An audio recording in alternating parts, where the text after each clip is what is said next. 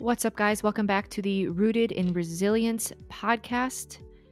Just a solo podcast between Sarah and myself, Ashley. And today we are going to be talking about CIRS, Chronic Inflammatory Response Syndrome. And Seisei is about to get real. She didn't like that I said that. Okay. So anyways, so we wanted to do a podcast about this because CIRS is something that I've been dealing with. And I think that there's not as much widely available and readily understandable information out there about this. And I feel like a lot of people are actually dealing with it that might not know anything about this. So this podcast is going to be a combination of informational, but also my personal experience with CIRS so far. And so just to give a brief outline, we're going to talk about what is CIRS, what it looks like, so symptoms and indications that could possibly mean that you might have it, what typically triggers CIRS, who is at risk, what the testing looks like, what the treatment looks like, my experience so far, things that have helped me throughout, valuable resources and what's next. And then towards the end, we're going to answer the questions that we got on Instagram. So I put a poll on Instagram for anybody who had questions about CIRS, and we got some really great questions. So we will address those. And I have got a ton of notes up because I'm not going to pretend to be an expert. So I wanted to take detailed notes to be able to describe this CIRS in great detail and with valid information. So that's what we've got going on today. Can I just say something real quick before we get started? So I like to kind of wrap my head around why certain things exist, why certain conditions have come about, So autoimmune, for example, didn't exist 100 years ago, So like that was clearly a big change.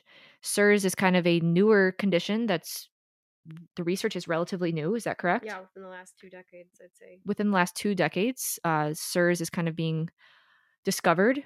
And how I've kind of wrapped my head around like why this condition is just interjecting itself into society is we are being constantly bombarded by toxins.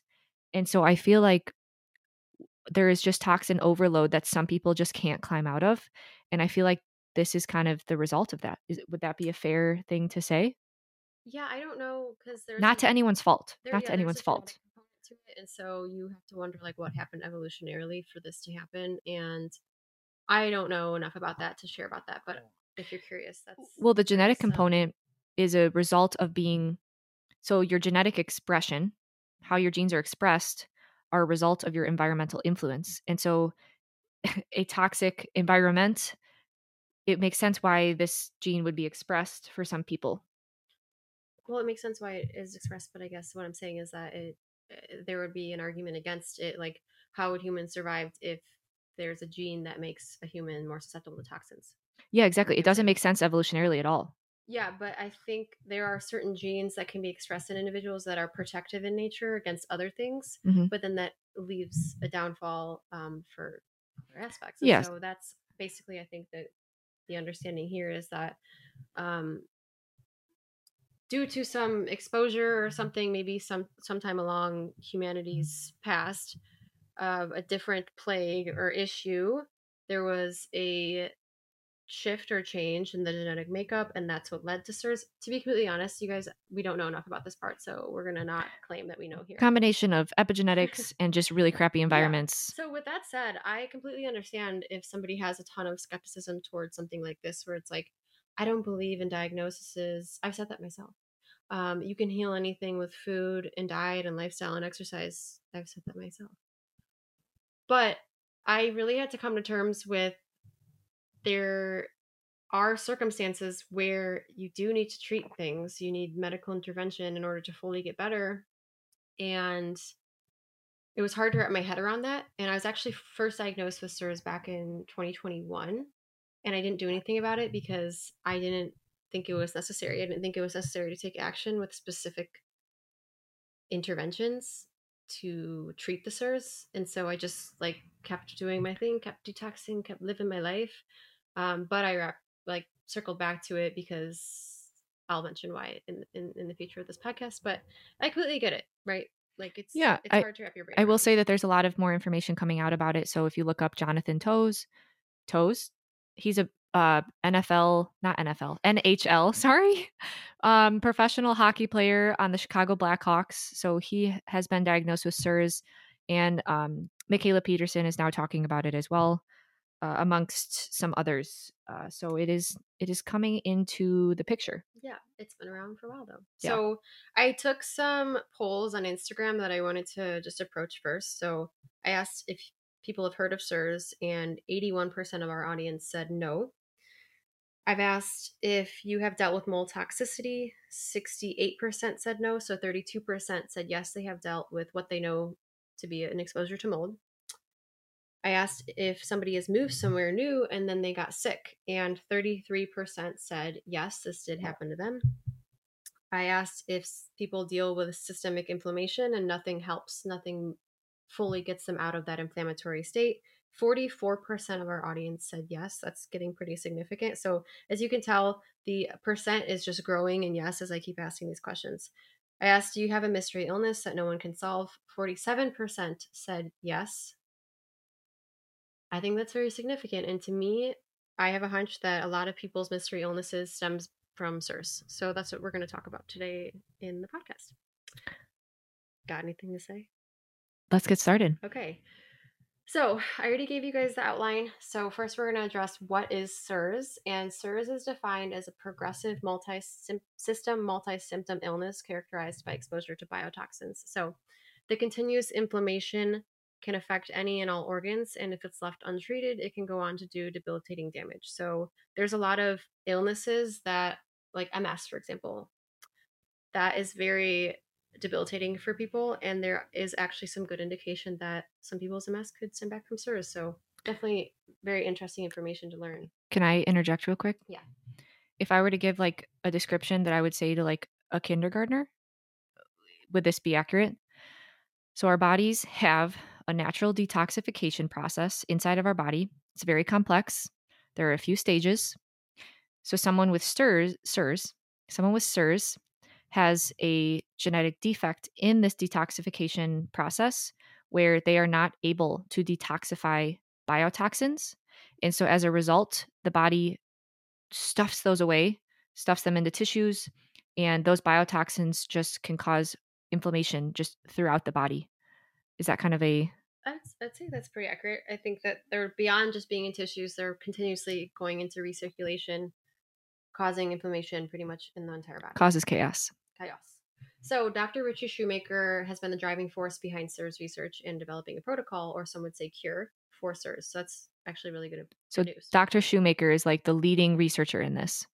Yes, thank you, Ashley. Okay. The downstream effects of CIRS can be better understood by Dr. Shoemaker's pathway. So I'm going to go over the different stages of the pathway now, just to give a more technical picture of CIRS, and then we'll get into more of what you can do. So stage 1 is the biotoxin effects.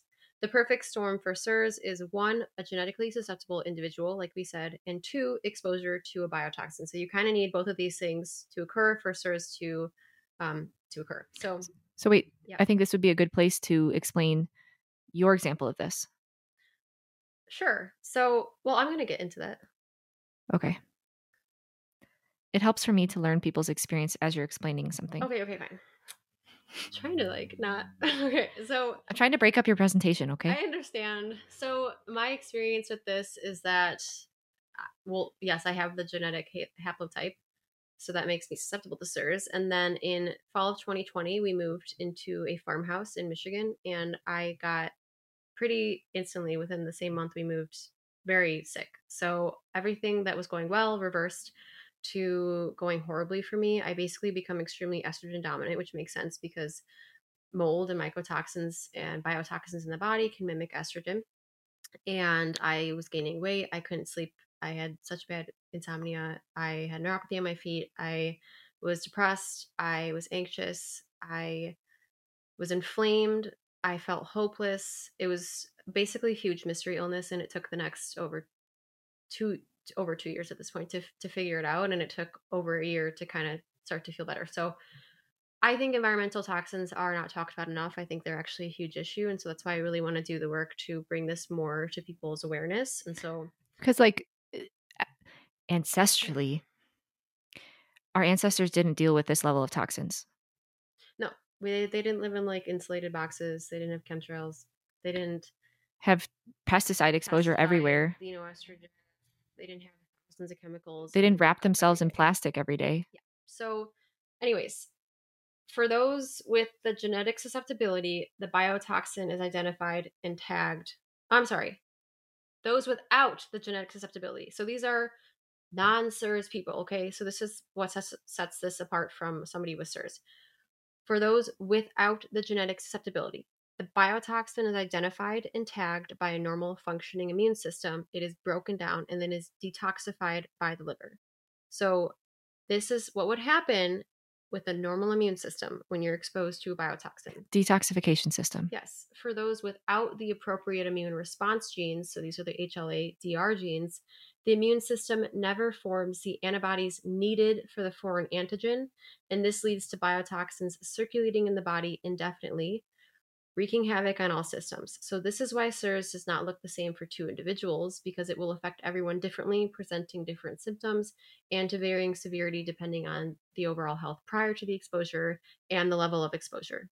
So, once the biotoxins are present in the body, a complex cascade of biochemical events is set off. The biotoxins bind to surface receptors in nearly all kinds of cells. This recognition plus binding of the biotoxins causes a continual upregulation of multiple inflammatory pathways, including the production of cytokines and TGF beta 1. Basically, this is a recipe for systemic chronic inflammation, which is why it's called chronic inflammatory response syndrome.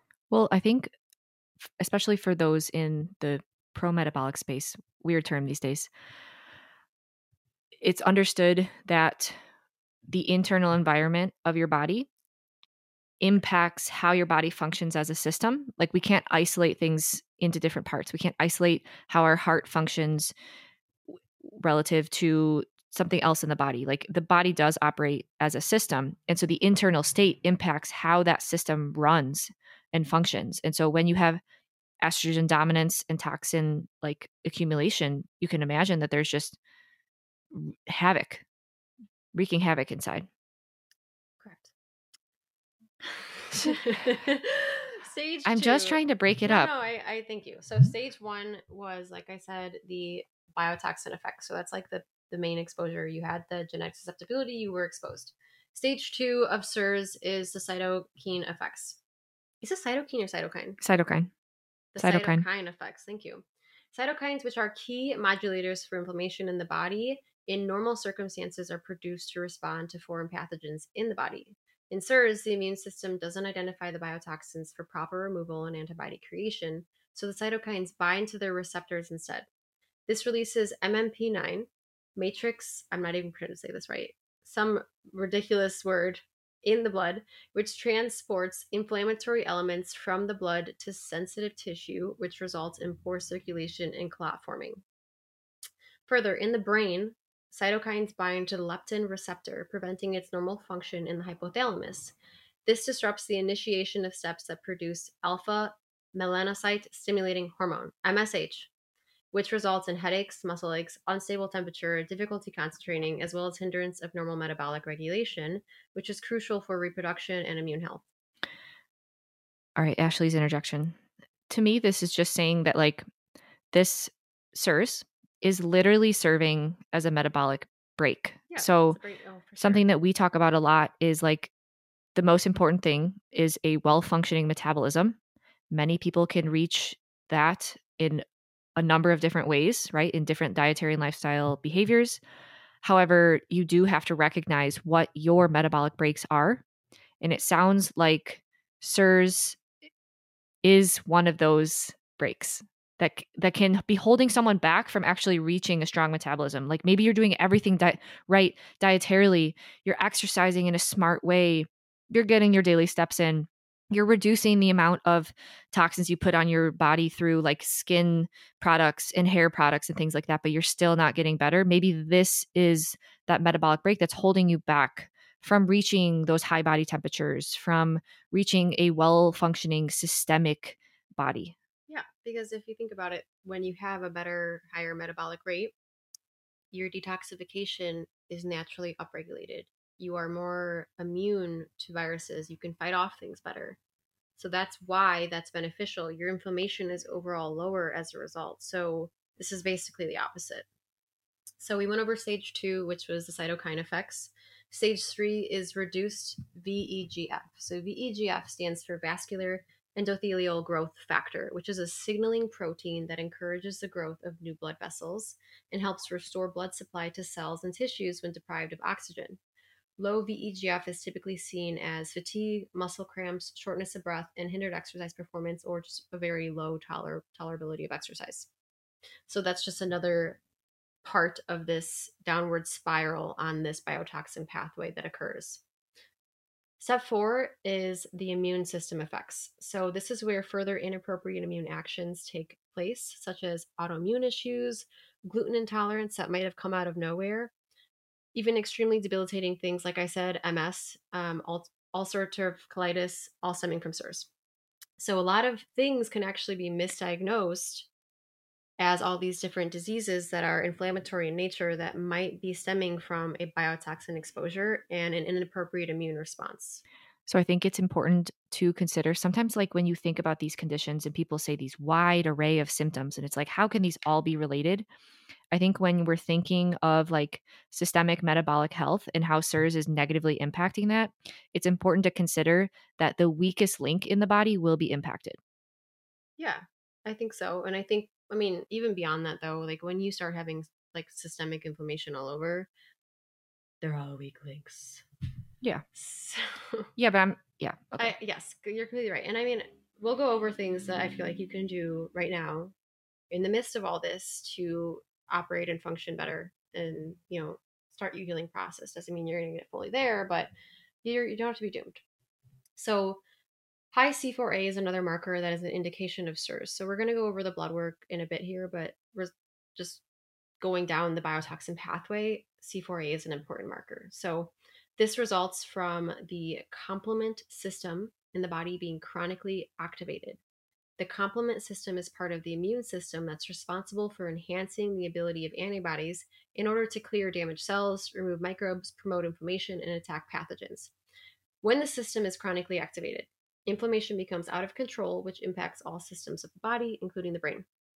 So, to put this all together, elevated cytokines, increased MMP9 in the blood, reduced VEGF, and lowered MSH leads to leaky junctions in the blood brain barrier and the gut. Leaky brain allows for neurotoxins to enter the brain, resulting in significant brain inflammation, as well as dysregulation of the pituitary and hypothalamus. So, we see hormonal disturbances in CIRS, and then a lot of our gut and digestive issues that do not respond to gut protocols can stem from CIRS. Okay. So thinking about the metabolism as a whole, we know that in order to in order for something in the body to perform as it should, so in order for proper function, it must maintain proper structure. Structure and function are interdependent at every level. Was that Gilbert Ling or was that Dr. Ray Pete's quote? I'm not sure. I know Ray So, P talks about structure a lot. structure and function are interdependent at every level in the body. And so, clearly, these biotoxins and the reduction in the metabolic rate is impacting structure and function. So, stage 5 is low MSH. Low MSH results in reduced melatonin production, greatly hindering sleep quality, and suppress endorphin production, leading to chronic and unusual pain. It is the low MSH that leads to the leaky gut, which can lead to malabsorption issues, which only further plays into the systemic inflammation. Further, white blood cells eventually lose regulation of cytokine response, so opportunistic infections occur more readily, and recovery from these infections is slower. So, this would look like somebody who's constantly getting sick. They are somehow getting every single infection and they're not able to fight it fully. Like it keeps coming back. It's quote unquote chronic. Stage 6 is antibiotic resistant staph bacteria. So, low MSH lends itself to developing multiple antibiotic resistant staph, which is known as MARCONs, and allows this bacteria to survive in the biofilm on the mucous membranes. These bacteria further encourage MSH deficiency and the overall inflammatory problem by producing exotoxins that cleave MSH, further decreasing MSH levels. So, this is a downward spiral. Thus, overcoming MARCONs requires raising MSH, and raising MSH requires treating MARCONs. So, MARCONs is in the nasal cavities, nasal passageway, and it can also kind of take place in your teeth, I believe. But the treatment for this we'll discuss later on is crucial if you do have mark-ons, and this is something you would test for. Yes. These are all kind of big words for me. Yeah. I mean, so that's why it's been really hard to talk about this, because it's complex, but at the same time, due to Dr. Shoemaker doing all this research and creating this protocol, it's actually very clear and cut what to do about it. And so while these are big words, once you become familiar with these markers and what's happening in the body, everything makes sense. And I think that's extremely empowering for somebody who's dealt with what I like to call a mystery illness. Do you know what I Yeah, so mean? I think just as important that like big words, scary words, like right, these are scary symptoms. Ooh, boogeyman, SIRS, scary. Hey. No, I think it's important to just say that like thankfully there is a well documented path forward, and we'll get there. Yeah, I mean, I think this is actually should be really instilling hope in people, because like I said, I think a lot more people are impacted by this than not, and it's not like it's a hopeless diagnosis. So, moving along the biotoxin pathway, stage 7 is pituitary hormone effects. The final stage is another consequence of reduced MSH, as this can decrease pituitary production of antidiuretic hormone ADH, which leads to symptoms like frequent urination, especially waking up multiple times a night to pee, excess thirst, low blood volume, and electric shocks from static electricity. Further, while sex hormone production is greatly downregulated, the pituitary may upregulate the production of cortisol and ACTH in the early stages of CIRS, and then drop these levels to abnormally low levels as the CIRS continues to progress. So it can greatly impact your cortisol levels, your hormone function, your fertility. Obviously, this is going to be impacted when your entire body is inflamed. So can you just summarize like these 7 stages? Is this just how SIRS impacts the body? It's like the biotoxin pathway is basically just like the downstream effects. So it can be described as like this happens, so then this starts to happen, so then this starts to happen, so then this starts to happen, and it makes sense why you then during treatment address all these different steps back, Okay. so then you can fully recover. So the Shoemaker biotoxin pathway, I wanted to include that just so we can paint a wider picture of CIRS and how it leads to a wide array of symptoms, some of which don't make any sense, some of which are a mystery to figure out. So just took over some of the symptoms, and I'll explain my own experience here. So there's a laundry list of symptoms. I'm just going to list them off here, and you're going to be like, oh my God, that's basically everything.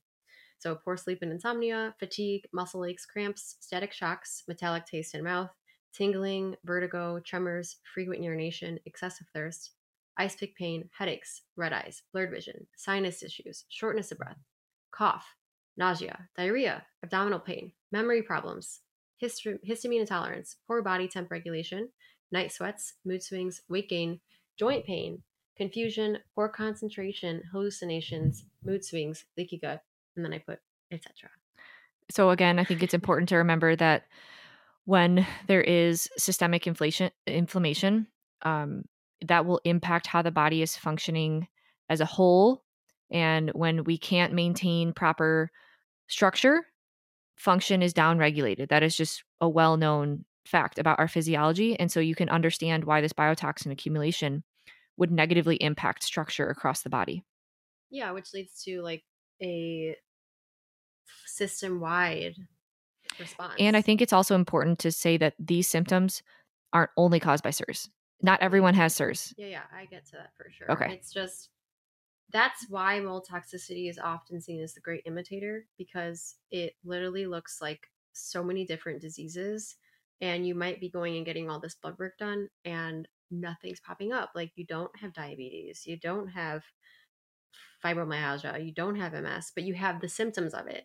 And that's why you need the proper testing and the investigation of what could have happened to result in this. And so, again, I think this is very enlightening. And I hope it's enlightening for you guys listening too, to recognize that there could be something going on here. Okay. So before we talk about like how to test for SIRS to know if you Mhm. actually do have it, what are some like indications as to maybe this is, oh, I've gone through some of these things. So then that is maybe a sign that I do have SIRS. Yes. Okay. So I would say one of the more relevant things for me is gut issues that do not fully resolve with gut healing protocols. So if you've bounced around from different protocols to heal your gut, you still have leaky gut, you still have bloat, you can't get over SIBO, all these different things is an indication that your body simply cannot repair itself and it cannot fight it. That's a good indication. Again, it's not always SIRS, but it is a good indication. Another one would be that you tried all the different diets and no diet has fully healed you. So maybe you've done carnivore to the T and you never got better. You did pro-metabolic to the T and even different things popped up. So like you've tried everything and nothing has actually worked for you. Autoimmune issues, especially if you have a family history, chronic yeast infection, chronic mineral imbalances, chronic insomnia that's unexplainable, chronic unexplained pain, chronic mental illness in the family, living in water damaged buildings, unfinished basements, old apartments and buildings, or that you simply moved somewhere new and you got worse. Yeah, so those would be things to think about if any of them are relevant for you and indications that you could be dealing with SIRS.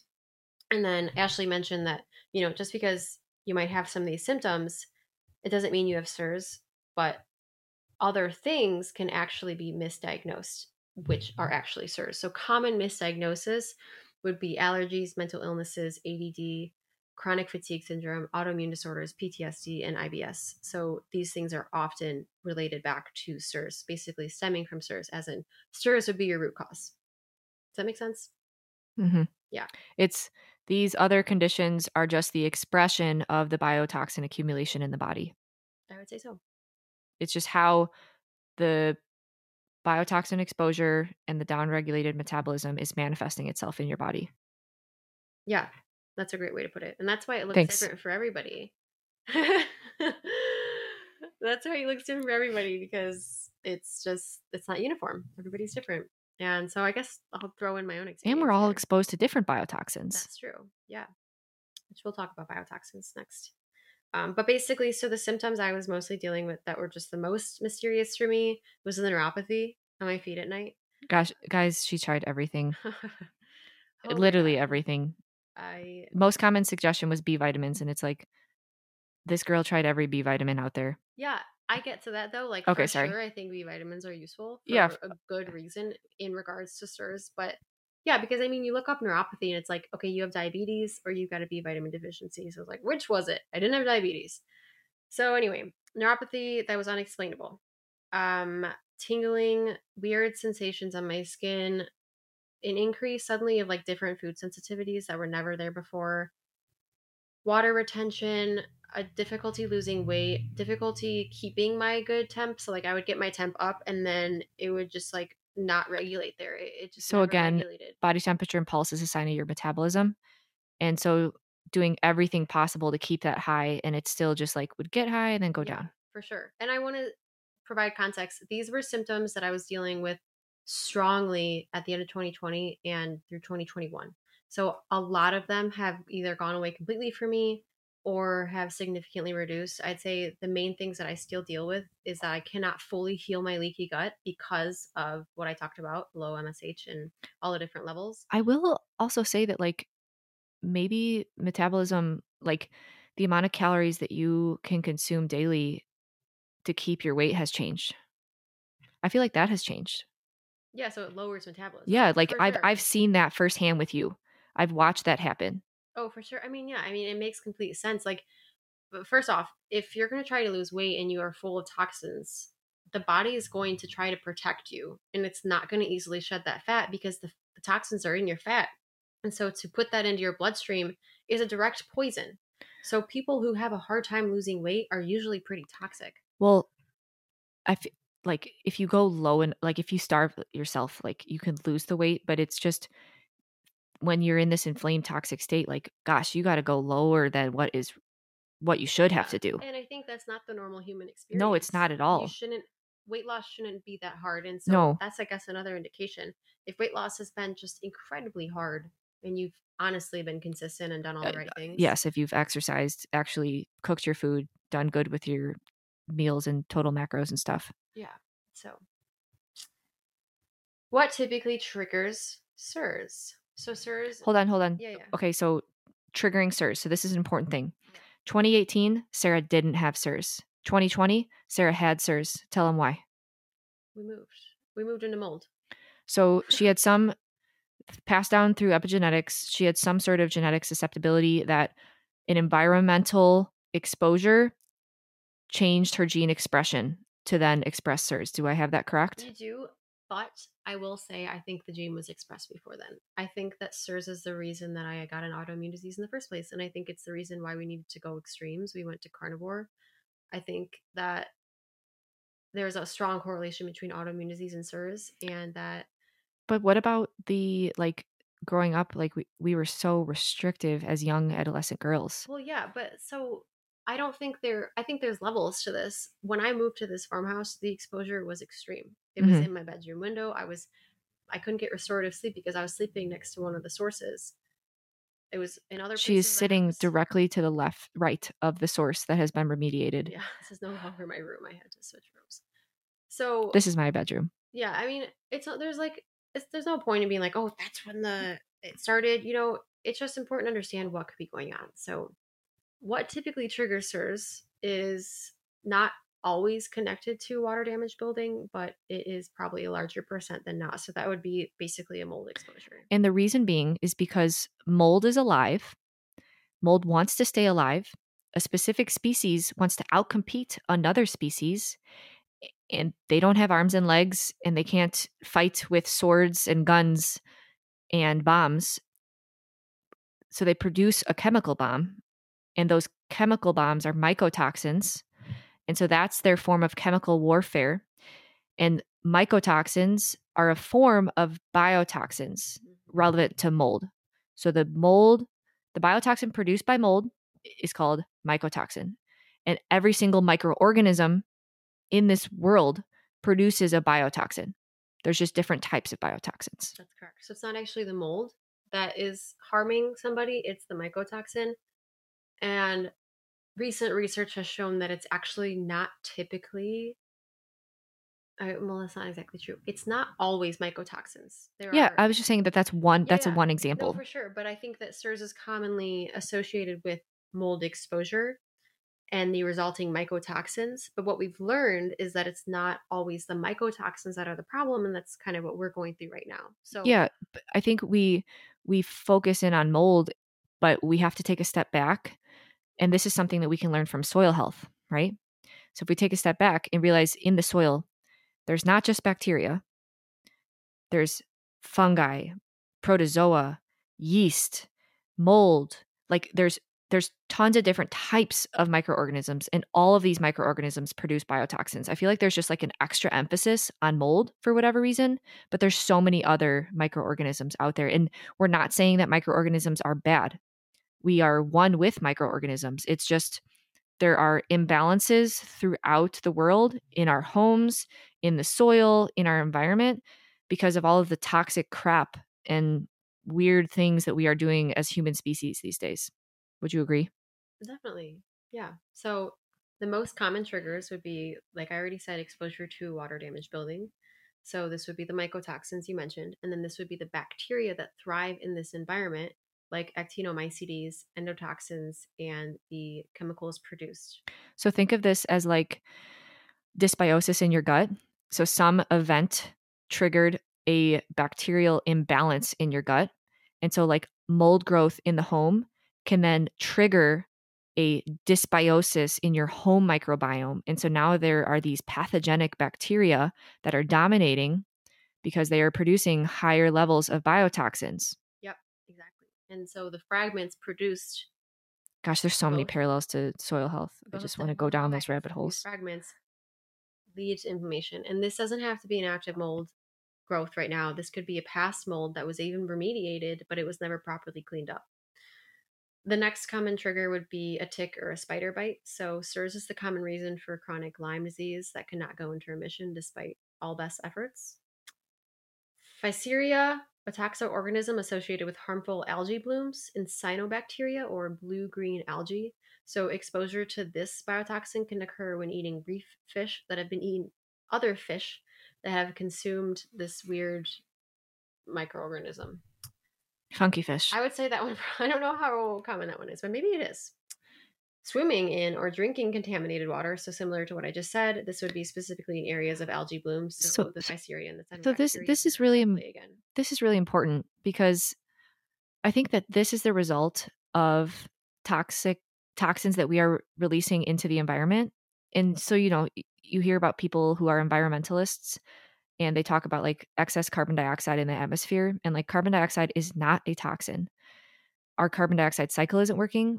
What is a toxin is all of the toxins that we're using in our food and farming practices. And that is entering into these waters. And now there are these articles saying that like common, just like lakes, are just not healthy for people to swim in. It's mind blowing. And so, of course, in these toxic water streams, I'm sure there's pathogenic bacteria overload. Like Yeah. though they would probably thrive in those. Oh, definitely. Yeah. Our friend Jeff sent us an interesting article related to the lakes in Michigan. Like an extremely large proportion of Close them to are 50%. deemed unsafe Yeah. to swim in. So that's lovely. Infections is another thing. So some suspect that COVID can lead to CIRS and that the long COVID, so people who can't get over COVID, is actually CIRS. I'm not saying that as a fact. I'm saying people speculate on that. Vaccines. So the endless things that this introduces into the body and the downstream inflammatory reaction that can cause the onset of CIRS from getting a vaccine. And then VOCs, so volatile organic compounds. So these are things that are toxic in the home environment, like paints, flame retardants. These can cause the inflammatory cascade to begin or further make it worse.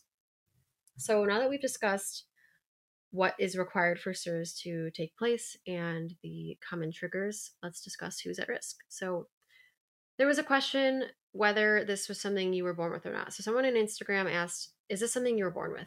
And technically the answer is no. We kind of went over this a little bit, but the genetic susceptibility is something you were born with, but you were not born with CIRS.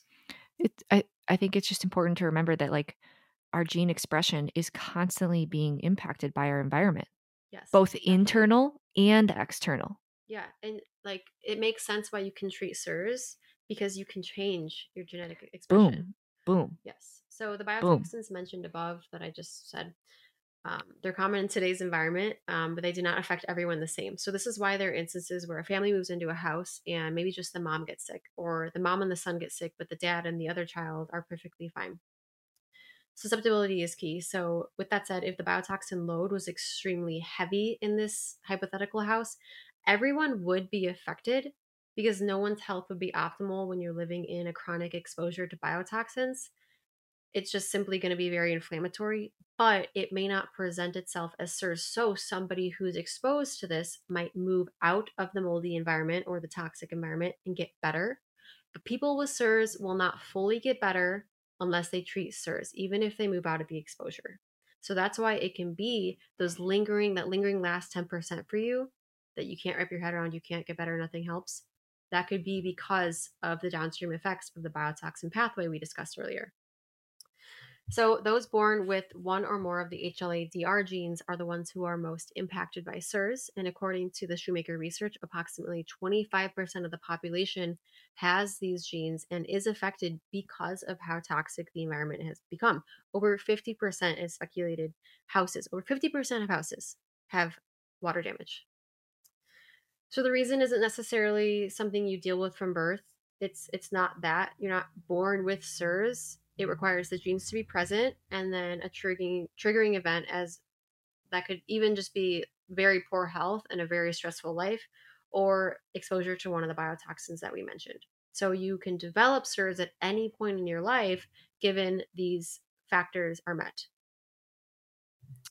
So this is something you can get tested with blood work, which we'll discuss next. I have the multiple susceptible haplotype and the mold susceptible haplotype. So those are my HLA-DR genes. You only need to have one Hold gene. on, girl. What? Yeah.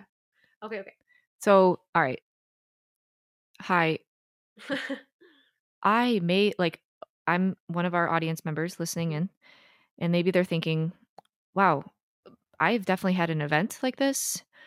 Maybe, and I can't explain why I'm still dealing with symptoms, even though my best efforts at improving my metabolism, making good food choices, exercising in a smart way. How do I know if I have CIRS? Right. Sarah, tell me. Okay, we're gonna get to testing for sure. So one of those tests is the haplotypes, and that's the HLA-DR genes. Haplotype. Where do you get this test? We will get there, for sure. Okay. It's actually pretty easy to order. Not all the testing is cheap, so I guess there's a financial, strain here, and that is a big factor. And we can talk about that too.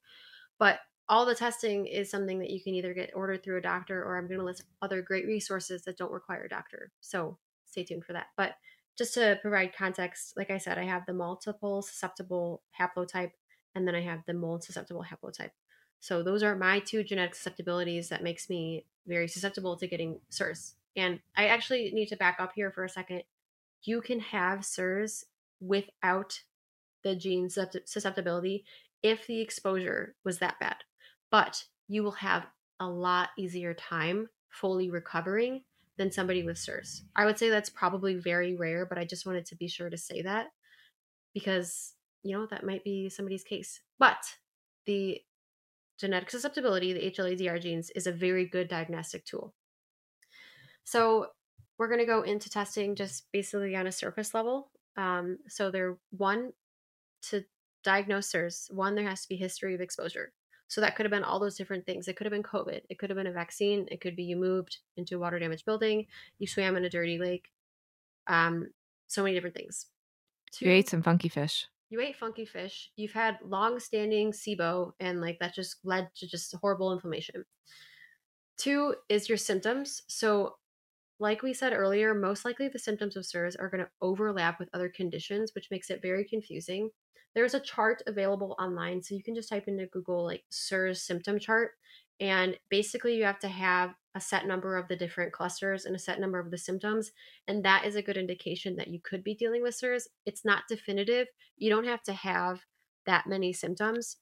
I would prioritize a little bit more the blood work and the gene testing and the exposure than just saying this matches me exactly, because we already mentioned, the symptoms can vary a lot.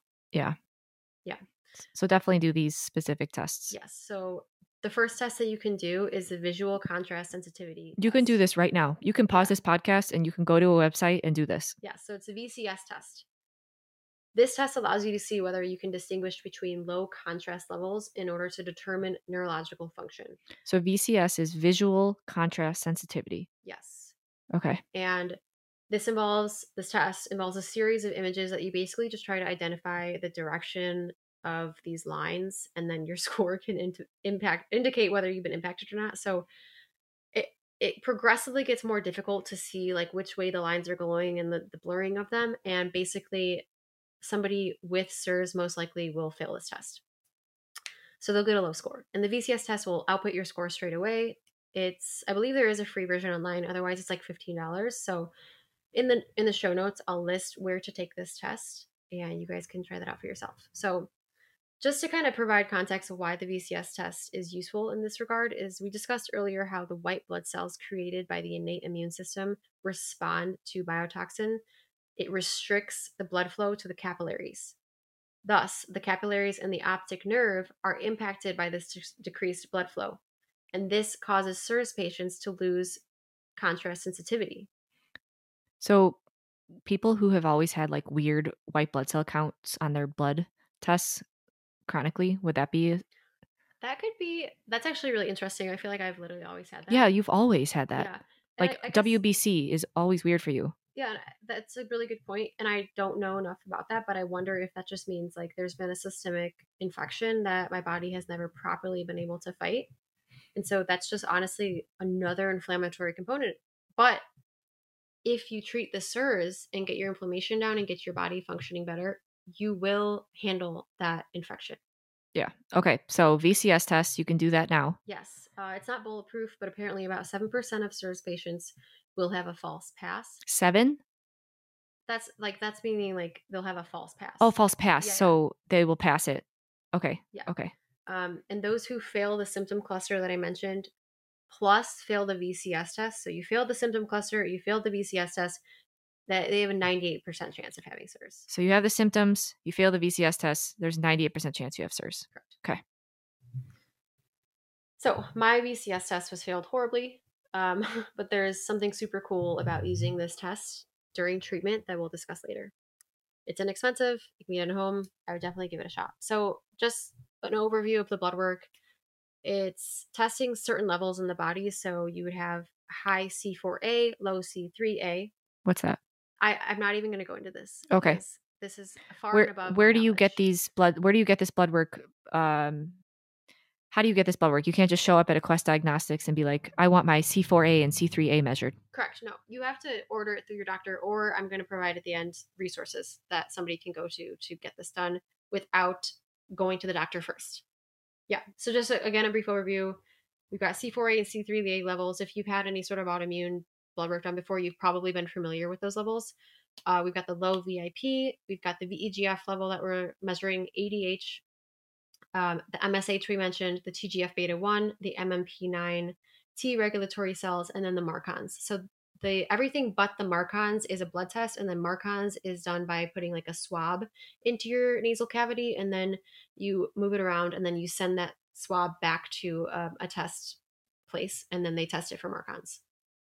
So, other valuable testing would be testing your home for biotoxins, which would be something like doing an ERMI or HERTSMI and an actinomycetes test, endotoxin test. You could even do your workplace or somewhere you spend a lot of time, and maybe you can recognize that this place you don't feel the best in.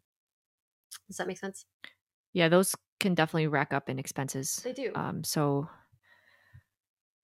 I also heard about a recent canine mold service. So a dog can come into your home and can help like sniff out where potential sources are.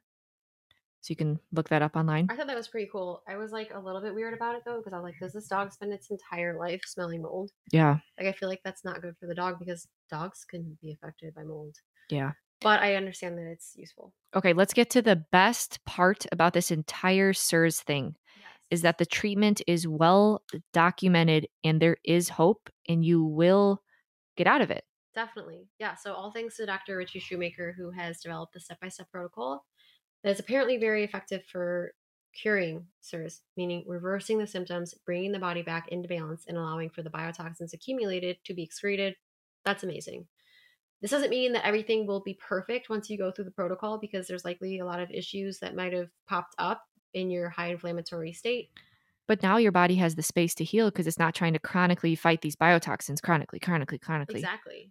Yes. So you're in a much better place to handle your stress load and viruses and Yeah, all like these different things. you can't just do this protocol and then just say, F it, I'm gonna go eat fast food every day, not exercise, not focus on my sleep. It's not like this cures like it's not curing everything. It's allowing your body to actually get rid of these biotoxins, I right? think people with chronic illness will understand this. It will make you a more normal human being. Like, you won't have the hardest time in the world just to maintain your health. So, I have to say this though, if you have CIRS, you do need to go through this protocol and not just do some random mold detox protocol online and work with the random practitioner on Instagram. You need to work with the Shoemaker certified practitioner who will take you through this protocol. It is the only protocol that has been tested and proved through countless clinical trials and is medically deemed effective. So don't be like me. Don't waste 2 years wasting a ton of money going through different protocols, doing different detox things that were just not, they were missing the mark as to what was the actual problem. Like, I super encourage you to just take this next step if this is resonating with you at all and get tested. I will say, like, Sarah's a incredibly functioning health, like, sh- she functions well. It's not like she's laying in bed. It's just has had to work unnecessarily hard to achieve this level of health. Definitely. And it's Yeah, exhausting. I'm literally done. Like, I'm tired of it. And that's why this was actually refreshing for me to have this diagnosis. I talked to Nutrition with Judy about that in her recent podcast about CIRS. And basically, we came to the conclusion that it is not the normal human experience to have to try this hard. It's not. Yeah, but I mean, gosh, look at our environment. Yeah. I mean, we're that's really set up for success, but it's okay. It's okay. We can do it. So, a brief overview of the treatment plan. This information, everything I've said today is available online. And the reason I wanted to say it out in my voice, sharing my experience, is to kind of put like a person, a face to it too, because when I read things online, sometimes I'm like, oh, yeah, yeah, whatever. Or I'm like, holy crap, that's really intimidating. Scary I don't, boogeyman. yeah, exactly. And so I just wanted to make this approachable for you guys and just walk through it with you so you don't feel alone in this, because I'm right there with you. Ashley's going to get tested. We're going to see what's going on there. So I have the genes, so like we just need a test for Ashley too. I'm going to take the VCS test after She gonna this. take the BCS test. So anyway, I brief don't really overview. have the symptom clusters though. She has literally not the symptom clusters. So again, that's a very helpful diagnostic tool. But I am the rarity, being this well functioning. Most people with CIRS are actually doing very poorly. So I am not. Don't take me as the good example of CIRS. I have worked so hard to get to where I am today to be operating at like 90%. But I'm Don't settle. I don't want to Don't settle. settle, That's sister. literally been about all Don't of these settle, years. sister. It's like, I'm not settling. I'm not settling. It's been exhausting. So anyway, brief overview of the treatment. Step 1. The most important and the most stressful step is to remove yourself from the exposure. This is not easy in practice. No, it is. I am on step 1. It is so hard. So we did a mold remediation. So first off, the thought, like step 0 is like wrapping your head around this and being like, I'm going to investigate my house for mold.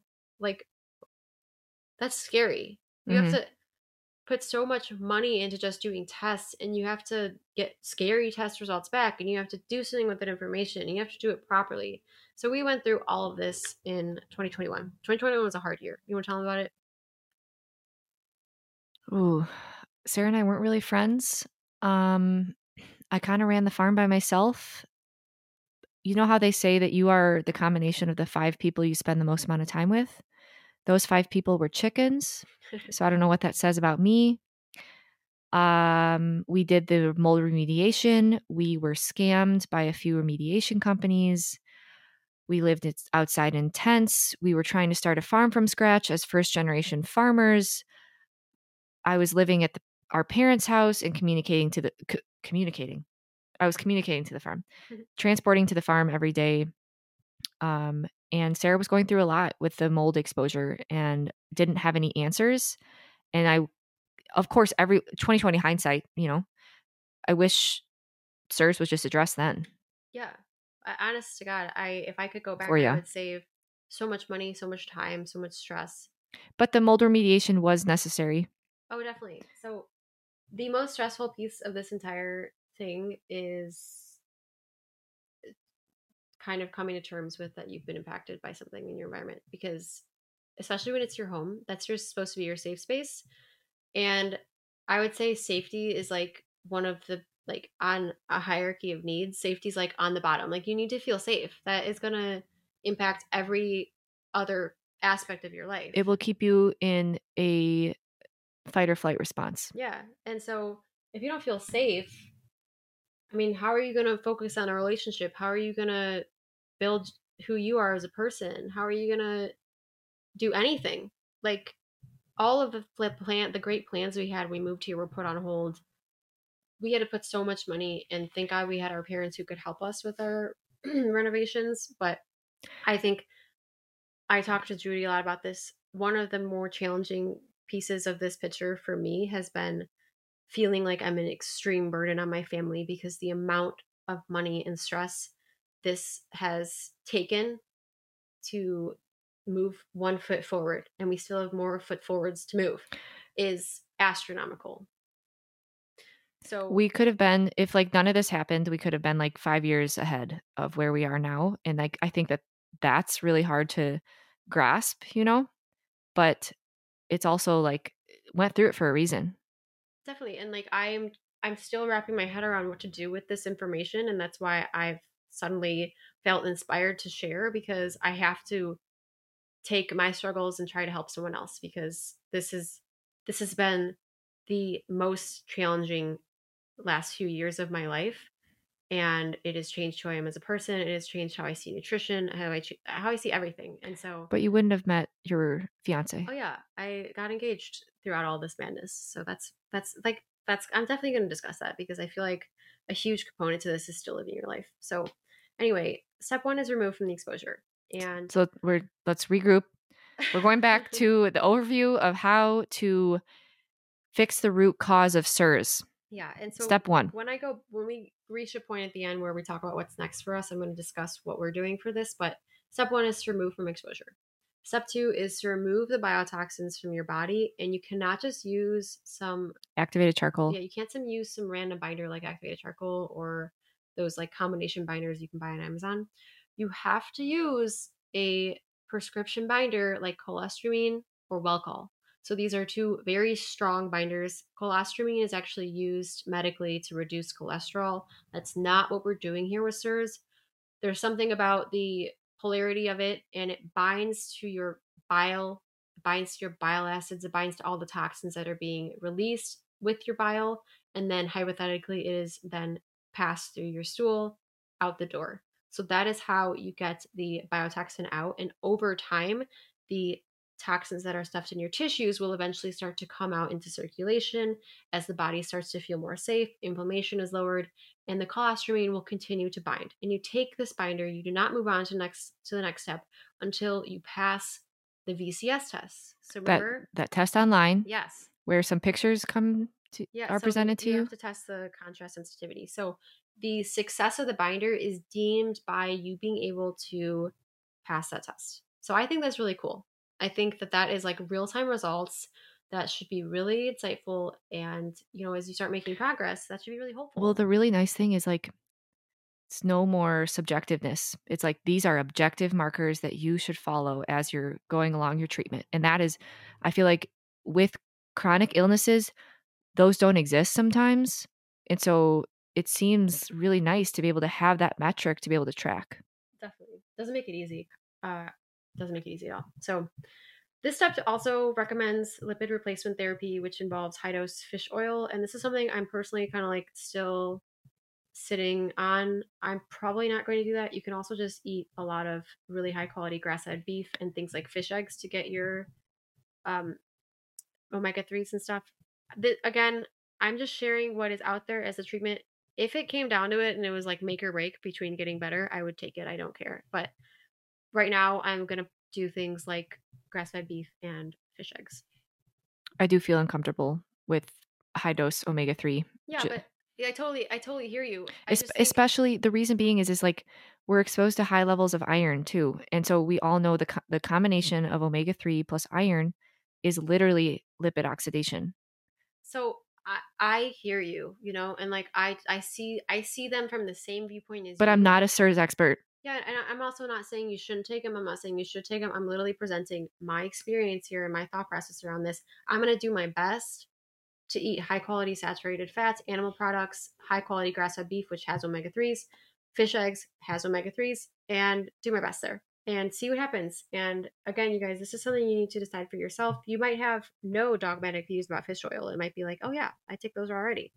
More power to you. But that's just something that I wanted to bring up is part of the treatment. And But so that's because it's that not an essential step in the treatment. It is part of step two. That's not necessarily like the make or break. is that just because like our toxins are stored in our fat and so we're trying to just like eradicate those? Apparently, the binder can like strip the cell wall, and you need to repair. You need to be repairing. Okay. I would prefer that you are repaired with more saturated than polyunsaturated. I mean, so I just, if anybody who's a CIRS expert is listening to this and like, oh my god, you girls don't know anything. I'm sorry. This is just Yeah. So me. this is actually being her. And you know what? Nutrition world is incredibly dogmatic, and it's frustrating. And I've really taken a step back from it in a lot of ways. And if something helps somebody, I like that for them. I don't I like that for you. I no, like seriously, I like that for you. That helped you heal. I like that for you. I have literally no dogmatic views anymore because this going through CIRS has put me into the position to question everything that I believe about nutrition because I have tried everything. And that does something to you. Yeah. You look at that Instagram feed and you're like, no. Oh gosh, I'm so annoyed with Instagram. I like just don't go on Instagram. We haven't posted in a while. We're getting there. So Yeah. step three. So we did step one, we removed. Step two, we removed biotoxins with the binder. That step alone could take several months. It could take 6 months. It could take a year. You have to kind of build up your tolerance to the binder. Somebody who's doing really bad might not tolerate the binder. And so you will do a very small dose and probably work your way up. probably will use Welchol because it is better tolerated and less strenuous to use than colostramine. But I don't even know if I'm saying that right. Colostramine is extremely, extremely effective. I think 4 times more effective than Welchol, but that doesn't mean Welchol is not effective. It just means that Welchol might take longer. Does that make sense?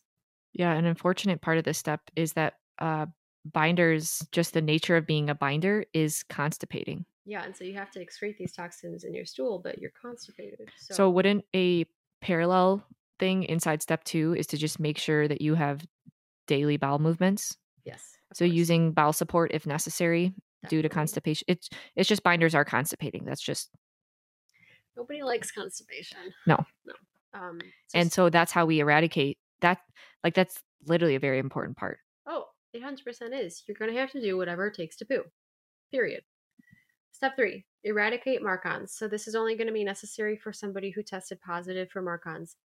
I didn't test positive for markons. So, that doesn't mean I'm not going to get it because I do have low MSH. And like I said earlier, low MSH leads you to These are being big words for me. susceptible to markons. So that's going to be a personal thing for you. You might have it, you might not. Most likely, if you have CIRS, you have markons. So step 3 would be eradicating that, and that's Why don't done. you have markons? I just am curious. Just kidding. For a long time, I've used Xclear, which is a xylitol-based nasal spray, and I have a feeling that kind of kept things at bay for me, Interesting. but I don't know for sure. So step 4 would be correct anti-gliadin antibodies. So basically, all this step requires is that you remove gluten from the diet. And then if you have a digestive disorder, if you've got SIBO, you would take action to start healing that. No sourdough? I don't think you should do sourdough if you've got CIRS. Step 5. At the end, you can, right? Hypothetically, at the end, a healthy body should be able to eat a balanced diet. Step 5 is to normalize androgen hormone levels. So hormones are often impacted, like we discussed, and they must be corrected. It's just sometimes they won't go back to normal on their own if they've been off for a long time. And so this is accomplished with something like DHEA supplementation, relatively low risk things. That's a pro metabolic. That's repeat approved. I would say though that some people can come back into normal ranges, and some practitioners may not like to use hormone replacement in any Yeah. way. But this is definitely something that will be looked at by So, your practitioner. so maybe depends on how long you've been dealing with it. I think so.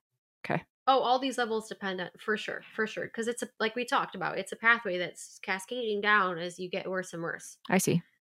But that actually is not going to have like a direct correlation. That's not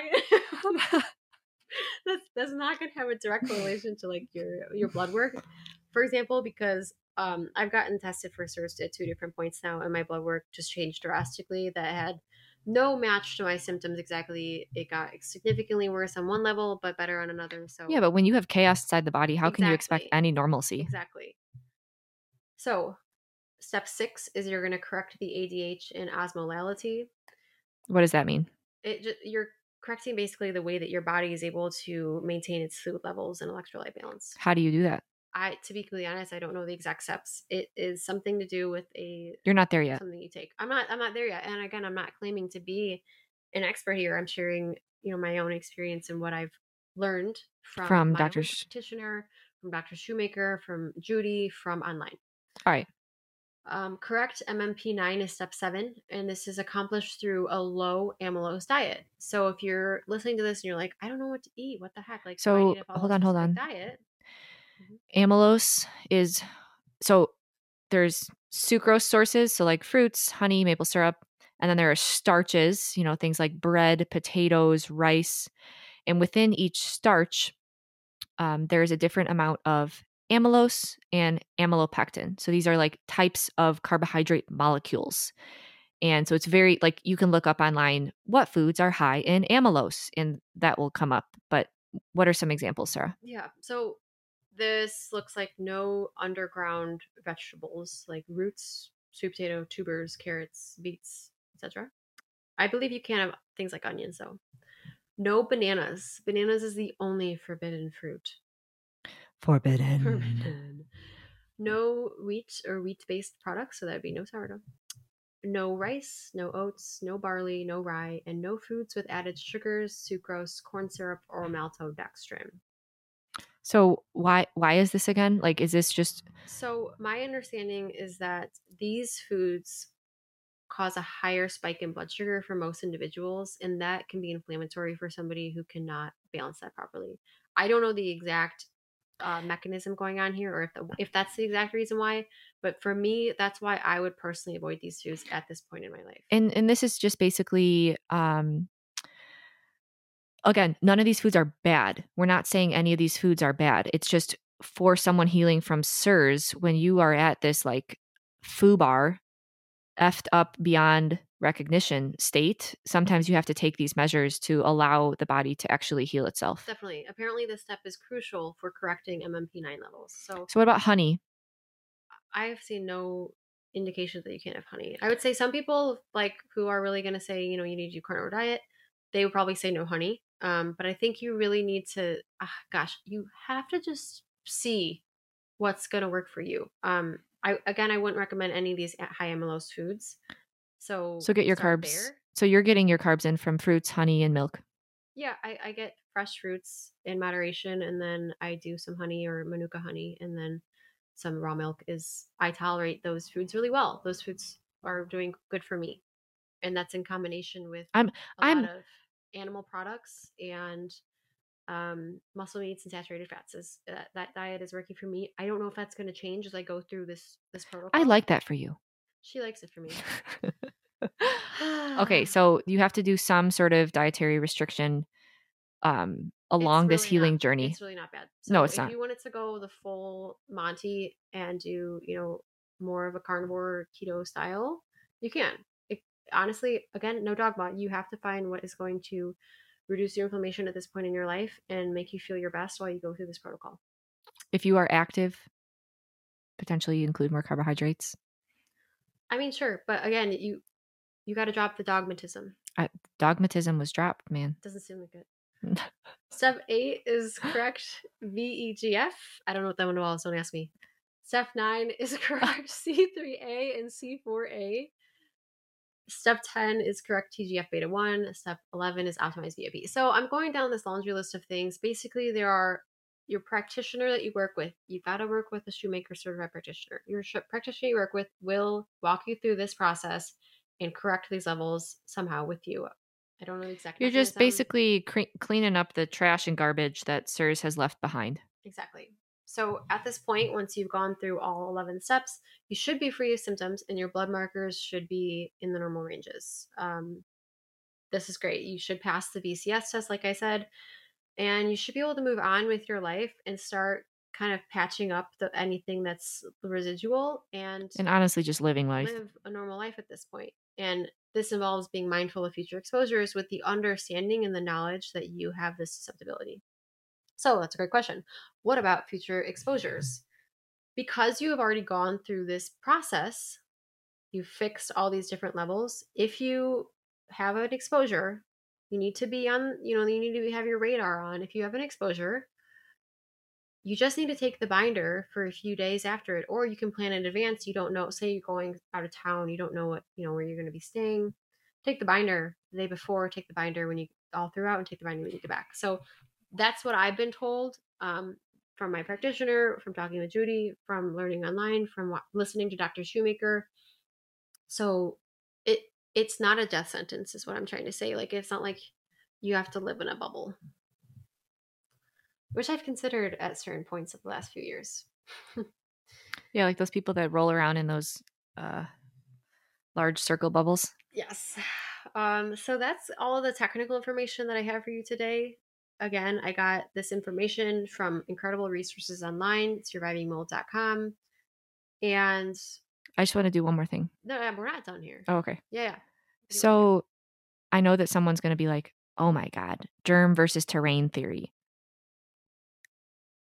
Is someone saying that? I can imagine so, because they're going to be like, these things are natural in the environment. So germ versus terrain. And it's like, okay, but the environment isn't natural kind of anymore. Yeah, I feel like we've never like we live in these insulated boxes with uncontrolled humidity at times and HVAC systems that blow toxins all throughout the house. There are conditions that allow things to grow and spread And most of our society's health has never been worse. We are becoming very not strong and resilient as a society as a whole. I think there's a perfect storm for something like this to take It place. is well documented that the human metabolic rate has been declining. And so when that happens, you are just a more susceptible individual. And like when that's passed down from like a mother to a child, they're kind of set up not for success from the start.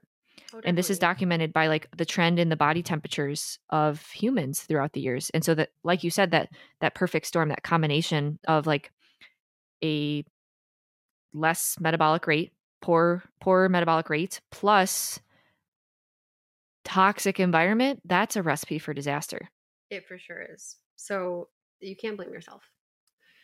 So I wanted to talk a little bit more about my experience with CIRS and then what helped me the most. And then I'm going to go over the questions that were asked. So my experience in general, like I already discussed, was the most difficult thing was feeling like a burden and having to explain this to people in my life, to be gaslit by people who don't believe in this type of stuff. Gosh, that's the worst when you're gaslit by those that, are the closest in your circle. It's very isolating. You have to explain yourself when you're already not functioning well. Like Did I gaslight you? yes, over time, like in many ways you have in the past. Yeah, you when I first told you about SIRS, you were like, but this, but that. I hadn't heard of it before, so I'm I sorry. understand. I understand. But guys, that's why I think empower yourself and learn so you can confidently explain to people that's not for me, or this is what's going on, or I know what I need to do. Toxic person, walk Walk the the other other way. way. Toxic person, Yes. walk the other You way. have to be your own advocate. And I've now outright said this to people in my life. I said, I have to advocate for myself. I don't, I'm sorry, I appreciate that, but I don't care what you have to say about this. I'm doing what's best for me because I've gone through the worst of it and I'm going to allow the circumstances for my body to fully heal. So I need to empower you with those words. Um, in terms of our, current struggle is to get out of the exposure. So there is so much complexity with water damaged buildings. And we did the mold remediation in 2021, and it proved to be rather successful because we retested. So we redid one of those HERTS-me tests, and our HERTS-me level is actually good and safe, considered safe for SIRS. Mold remediated. Check mark. But But what comes with mold, like we mentioned, is bacteria like actinomycetes, and then for whatever reason, there's high levels of endotoxin in our house. So right now, we are dealing with having to clean up these biotoxins, these germs that are in high levels in our house.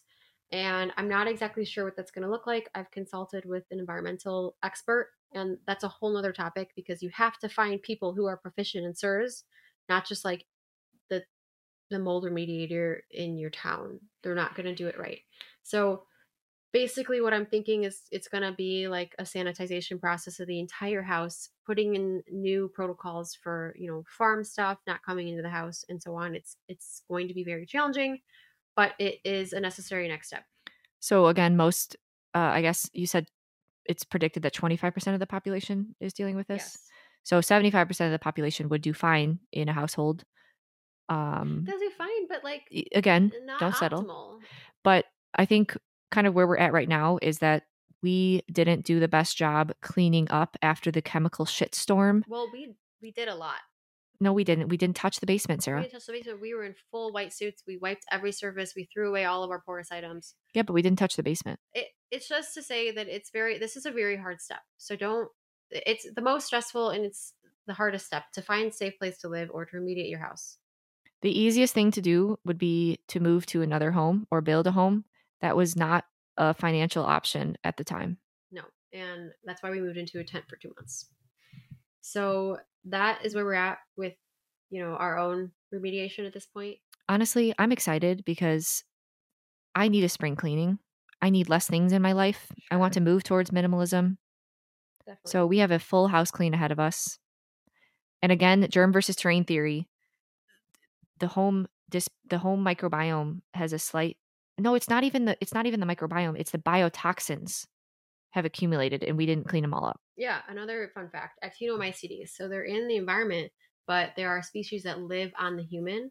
So we also tested for human-based actinomycetes doing That's a a swab bacteria. test behind the ear and sent this into EnviroBiomics. And I'll link the link to that test below, but I would only do that if your practitioner recommends it. But we did it, and we all have high levels of actinomycetes in the skin. So it's like Hold on, hold on, another, hold on. hold on. It's like another variable, and you have to treat that on your skin while this is like going on in your environment and shedding off of you. So it's very complex. To say that remediating and cleaning your house is easy is laughable.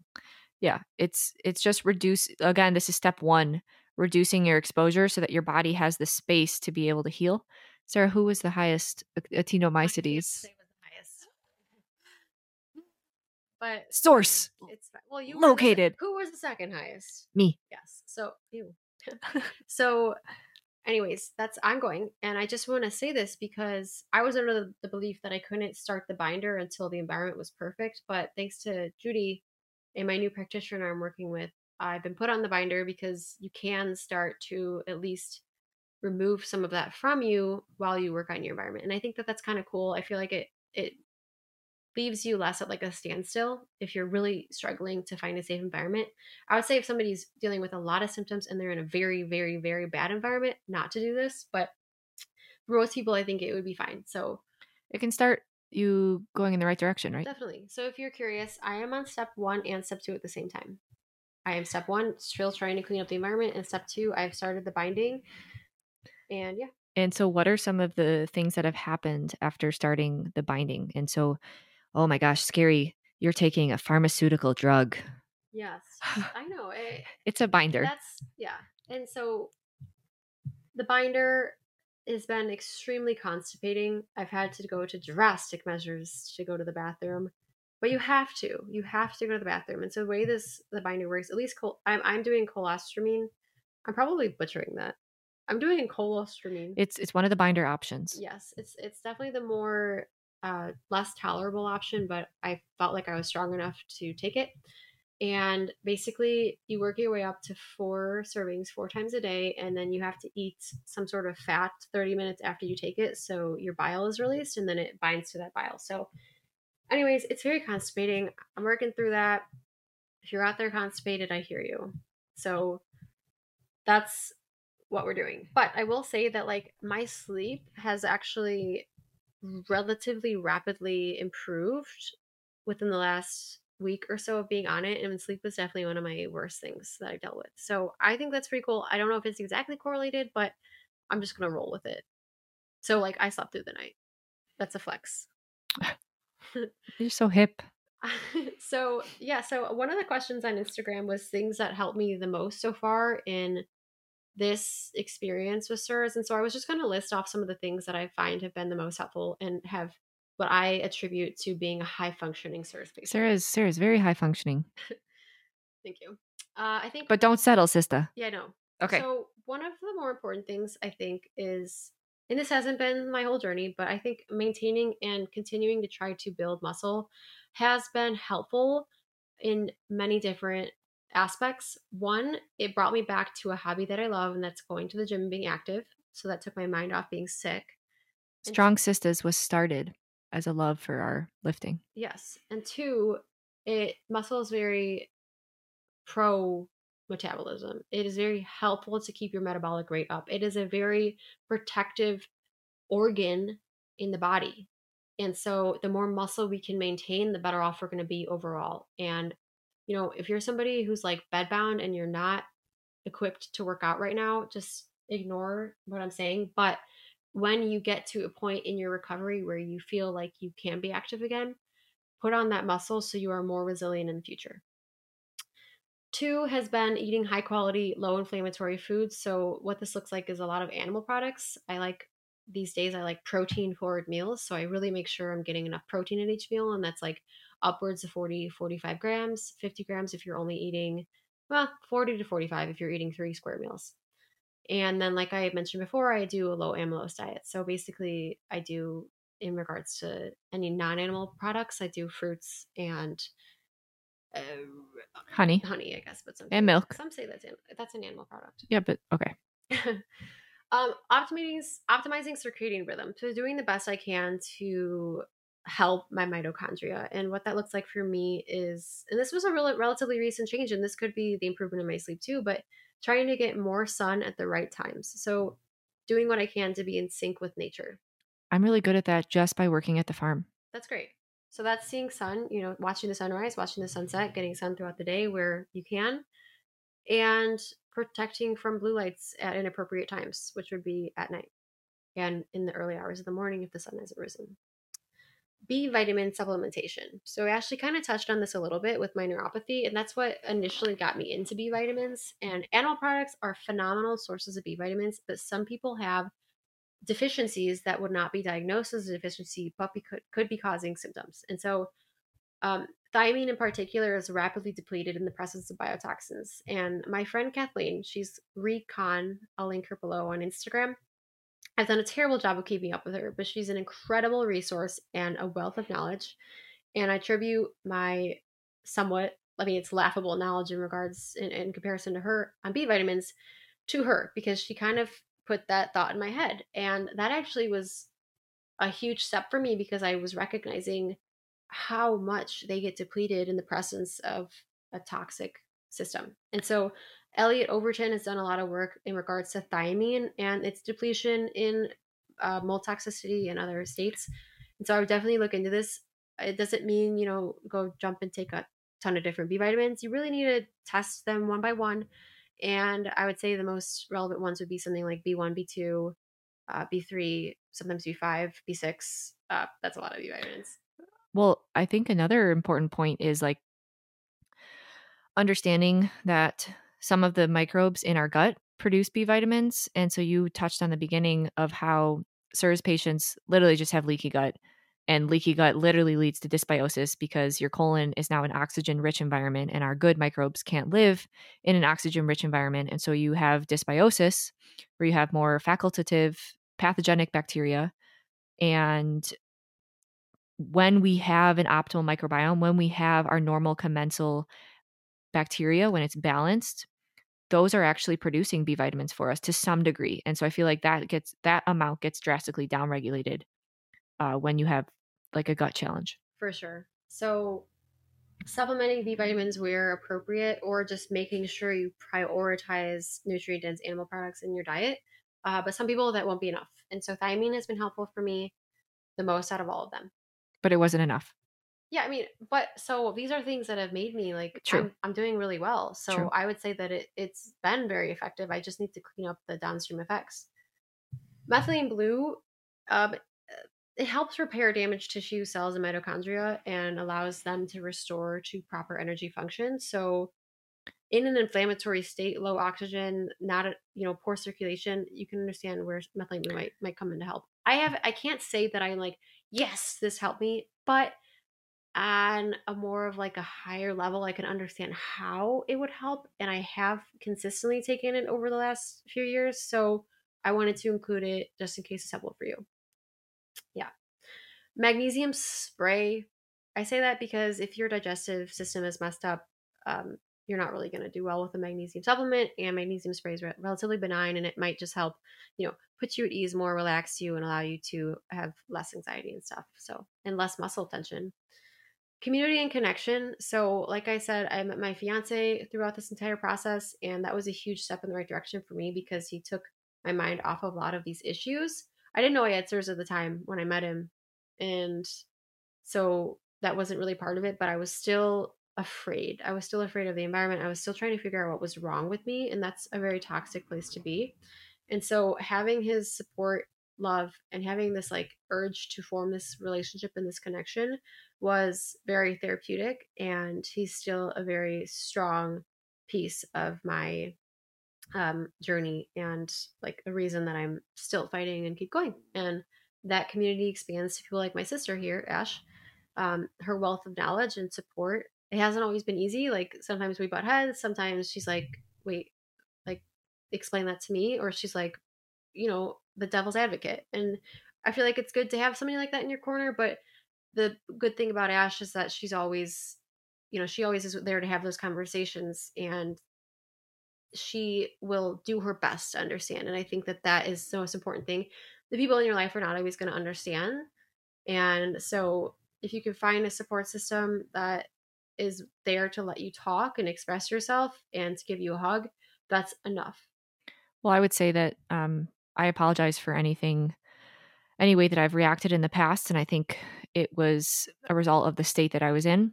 Um, to say that starting a farm from scratch is an easy process is a laughable comment, and I'm not letting this be an excuse, but I think it just goes to show that like the state of stress that you're in a moment of time will impact how you respond versus react to conversations, react to new information, whether or not you're responsive to new information or if you are just completely restricted by dogma and you aren't even able to acknowledge that that's even a possibility.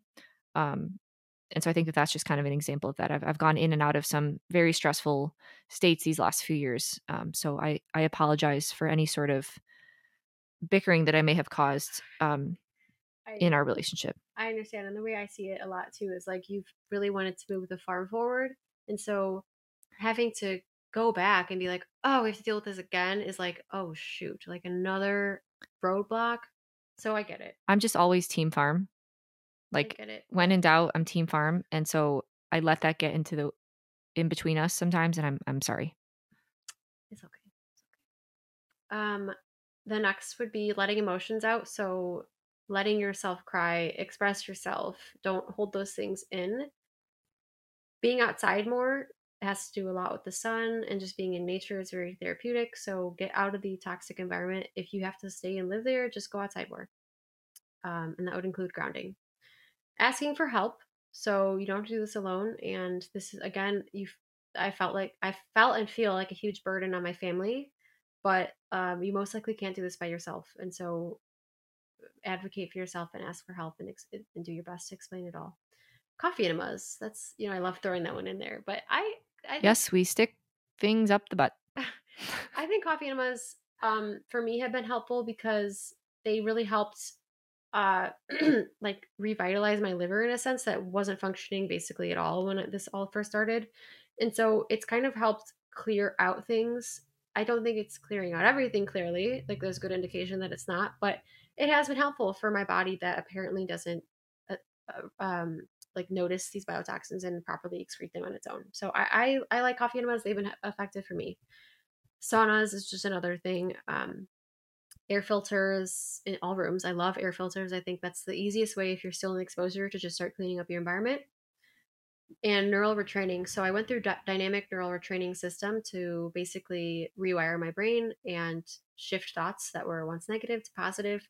I don't think this was like, the absolute most helpful thing for me because I think a lot of it is psychological too, but it did help get me out of a really bad place in 2021, um, to start shifting my brain and have a more positive outlook. And so I do think people who have been dealing with the chronic illness for a very long time can become hopeless, and they can develop these thoughts in their brain that this is their life, this is them, this symptom is associated with them. You have to break those. And I almost think that should be like one of the first steps too, is retraining your brain and realizing that you can and will heal. I think that your experiences day to day also help rewire thinking, and like the type of experiences and things that you do throughout the day impact your thoughts. And so I think being very aware of how you're spending your time and what if that's moving stressful thoughts down one path or moving in the right direction. I think that that's an important piece of it too, because yes, you can go through these retraining seminars and videos and things like that, but gosh, your brain is rewiring constantly. And so if you don't change your day to day thoughts and hobbies and actions, then you can just expect to get back to where you were potentially. I definitely agree. And neural retraining has been extremely effective for multiple chemical sensitivity. So it's not going to, in my own experience, it didn't perfectly fix everything. And that's because there's actually things going on in the body. And so what it really shines on is like disassociating with symptoms. So that is the bulk of the talk today. Now, I wanted to give you guys some really valuable resources. Survivingmold.com is the home of CIRS. It's where all of Dr. Richie Shoemaker's research and stuff is housed. That is where you can find a certified shoemaker practitioner that you can work with. And now there's probably not going to be one in your local area, so you can find one that works with clients via online, Virtual. virtual. I I think that is like a very important step in all of this, is to find somebody that can help walk you through this. And yes, this does come at a cost. Blood work is a cost. Going through, a functional or Western medicine doctor is a cost. So if you can try to submit it to insurance, you might get it through. I'm not guaranteeing that's the case, but how much is your life worth is the question to ask. Can you put something else on hold? Can you sell something? Can you do whatever it takes to allow your body to fully heal? And another resource that I have found recently very valuable is Judy at Nutrition with Judy. So Nutrition with Judy has really wrapped her head around CIRS, and she's helped a lot of people go through the treatment in terms of walking them, like holding their hand through it. Like, you still have to work with a practitioner, but she has such a great understanding of CIRS. She has many test offerings on her website, which are basically like a less expensive version of, you don't have to get all the tests done, but you can get these tests done, right? Get this panel done. And she can help you do that. So you buy that kit, and then she'll be able to read and interpret that test for you. So if you're like, I don't have a doctor, I don't even know where to start with blood work, I would start with Nutrition with Judy. Go get one of the blood works from there, and then you'll get a better grasp In of parallel that. to the VCS. We'll definitely start with something as cost efficient as the VCS and the symptom clusters. I would start there. So there's also lots of good podcast sensors, and Nutrition with Judy has some great ones. So what's next for us is, like we already said, we got to clean the house. We got to put some protocols in place for keeping the house clean. I'm going to continue on with my treatment. I will let you guys know how it's going. I'm sure there will be a lot of things to talk about as we go forward. Um, I did want to address the questions that we got on Instagram. I know this is a really long podcast at this point, but just briefly, I'm going to go over some of them. I think some of them were addressed in the podcast already, but is there a blood test for this? Yes, we went over that.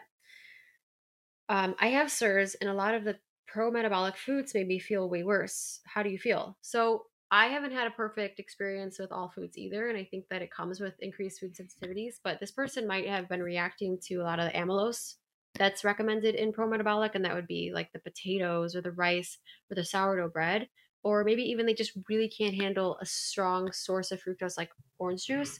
And so I Can would I say something? hold on, I would maybe Okay. cut those more dense things out and focus on your animal products. If you can tolerate any dairy, do that. And then, if you can tolerate small amounts of honey or fresh fruits, that would, if you needed the carbs, that would be what I would do instead. I think that like the word pro metabolic, it's so like basically it's whatever food that works for you to raise your body temperature to feel good. Yeah, there's no pro-metabolic foods. Yeah. Um, what is the impact of a single mold exposure? It can be life-changing. I mean, it doesn't have to be a chronic exposure. For me, I was sick in a month. So you guys have to pay attention to this. This is something to really think about, especially if you're moving somewhere. I Do a would say test it's like first. most important in your living environments or places that you work or spending a lot of time in. Yeah, I'm sorry. If you are like, You can't well, like if you walk through a building that has mold, you're not going to die. yeah. You're not going to die, period. But you know what I'm saying. Um, what treatments, natural or not? So yeah, the treatments are not entirely natural. So it is requires some prescriptions here. And I What's think it? that that's an important thing to touch on because like it's okay. Like you know what I'm saying? Like some people feel like guilty or bad about doing these quote non-natural, but like it's okay. Oh yeah. Oh, I don't feel guilty or bad.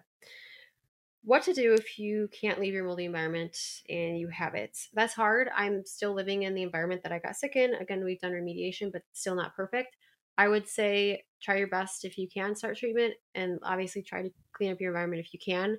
Get those air filters, get on a regular cleaning schedule, do your best to maintain your own hygiene, and spend a lot of time outside. Was the treatment protocol really restrictive? We kind of went over that. It's not, honestly, a low amylose diet and no gluten is not restrictive. How long to take a binder? Worried about mineral status. It varies. It could be 6 months, it could be 2 months, it could be a year. I wouldn't really worry about mineral status as much as getting the biotoxins out of your body, because you will have a better time regulating your mineral status when you bring all your cortisol back in range, when you get these biotoxins out, when you lower the inflammation. I think that's an important thing. We can't micro manipulate minerals. Our body does that naturally. And so we have to produce the internal environment to set our body up for success to do that on its own. Definitely. Is it always full on with all the symptoms, or can some people only be affected a little? Oh, definitely can only be affected a little. I'm a very good example. But at the start of my journey of mold toxicity, I was dealing with a lot. So it's going to be very person dependent. Have you used methylene blue at all? Yes, talked about a little bit. How do you know for sure you had CIRS versus mold toxicity? The test and the VCS test and just the test. How did you get diagnosed? I initially went to the doctor to get a 10 pass blood test. So, or not the blood test, 10 pass treatment, where I like got my blood transfused through me 10 different times. Apparently very therapeutic for getting rid of viruses. You guys, I've done everything. This was to try to tackle the neuropathy. Yes, this was in 2021, and he did blood work, and I came back with all the STIRS markers, but again, I didn't take it seriously at the time. Is unexplained weight gain that seems inflammatory a symptom? Yes. What can help? Low amylose diets, exercise, being outside, reducing stress, eating an appropriate amount for you right now, and working on your metabolism however possible. I know it's really hard when you're dealing with this. Don't expect a miracle. Well, it could be like one of the reasons why your metabolism, like Yeah, you can't reach that last 10%. definitely. So I think a healthy body will lose fat more effortlessly. So finding your health should be paramount. Best resources for learning and healing, survivingmold.com, and my personal opinion, Nutrition with Judy has been great.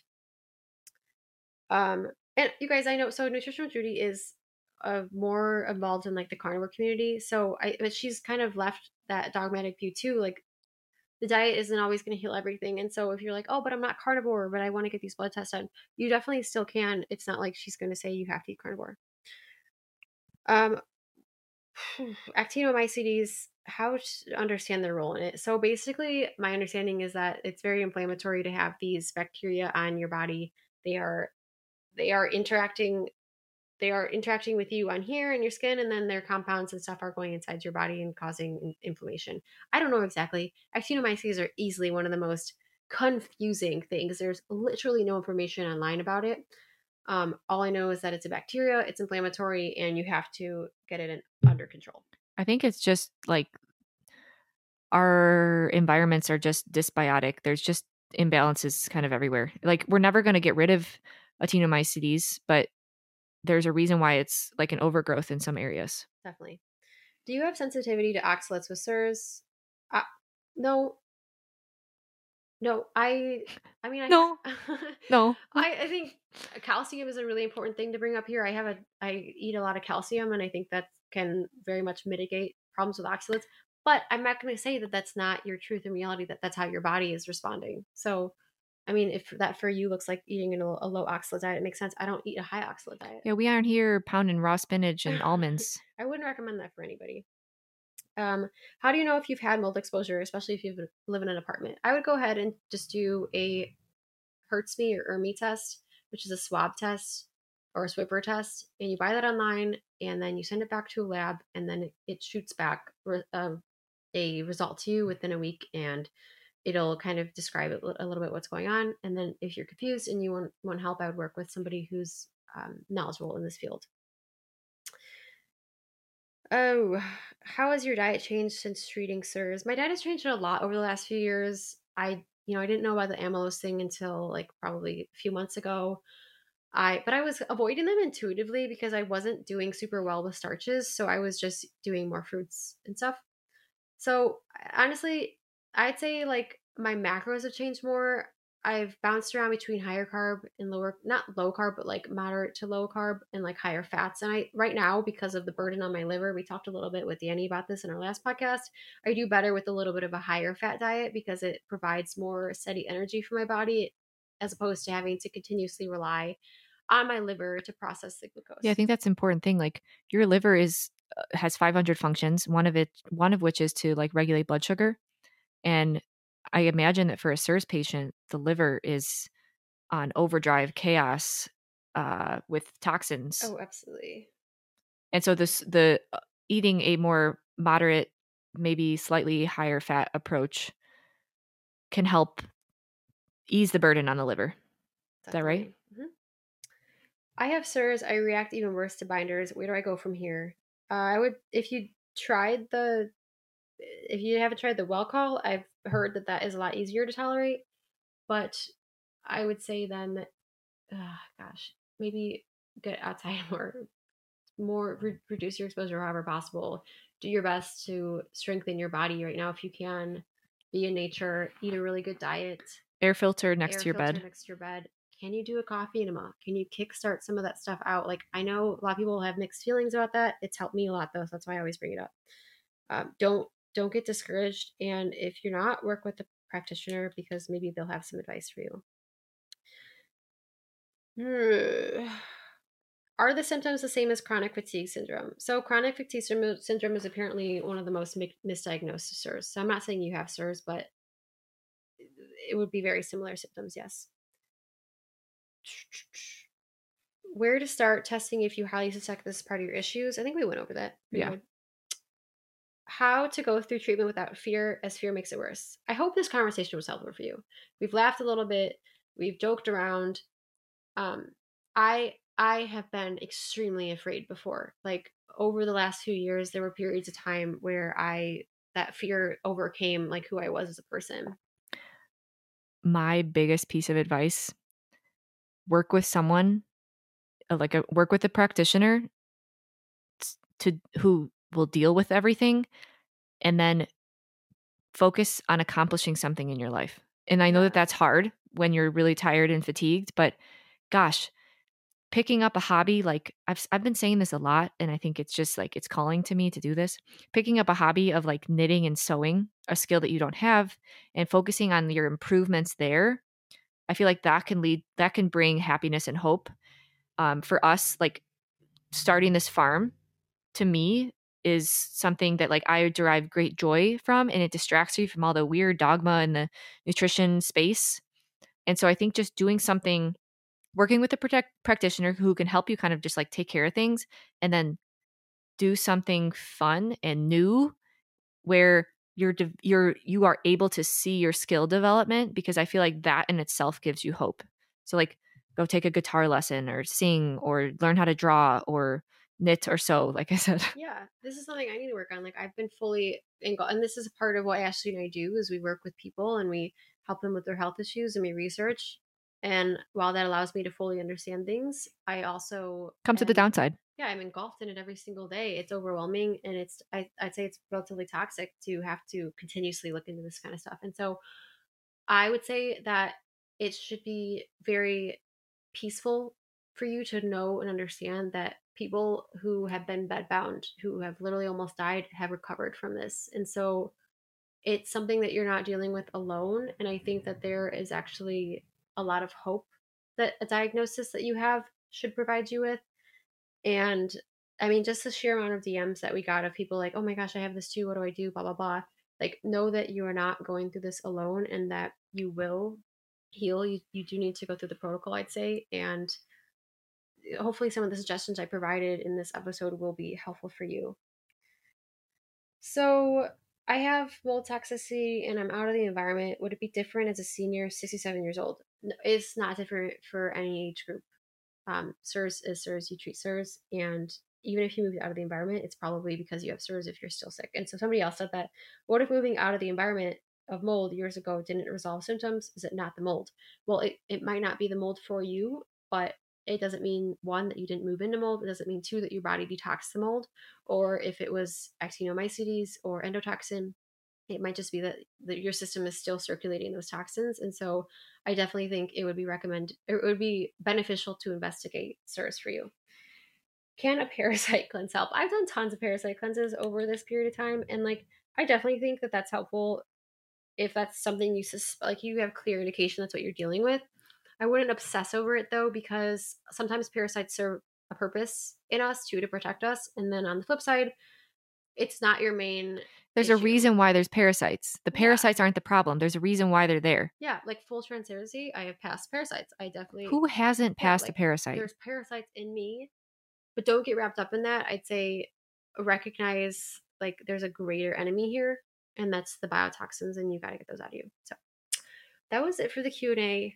I'm super excited to share this episode. I really want to make sure we're ending it on a positive note. Like, this is a very scary, like Ashley said, there's a lot of scary big words. Boogeyman. Yes, but ultimately, it's a very, like, I don't even know, I don't have the correct word. It's like, it's almost, my diagnosis, I cried for weeks. Okay. I was scared. I was like, oh my God, I have to deal with this. Oh my God. Sarah just kept being like, I could die. I could die. I mean, I could die. So part of me was like trying to explain to my family, like, this is a very serious thing. I cannot leave this untreated. I have to get out of the environment. I think the grieving part is part of the process. You kind of got to go through that, but then you have to pick yourself up, dust yourself off, and take action. So take action. If this is something that you are, really like a strong feeling this could be something for you, and remember, 25% of the population is susceptible, has that gene. So I wouldn't put it past you. If you tried everything, you're dealing with chronic illness and you cannot get better. All right. Well, with that, until next time, guys, stay Rooted and resilient.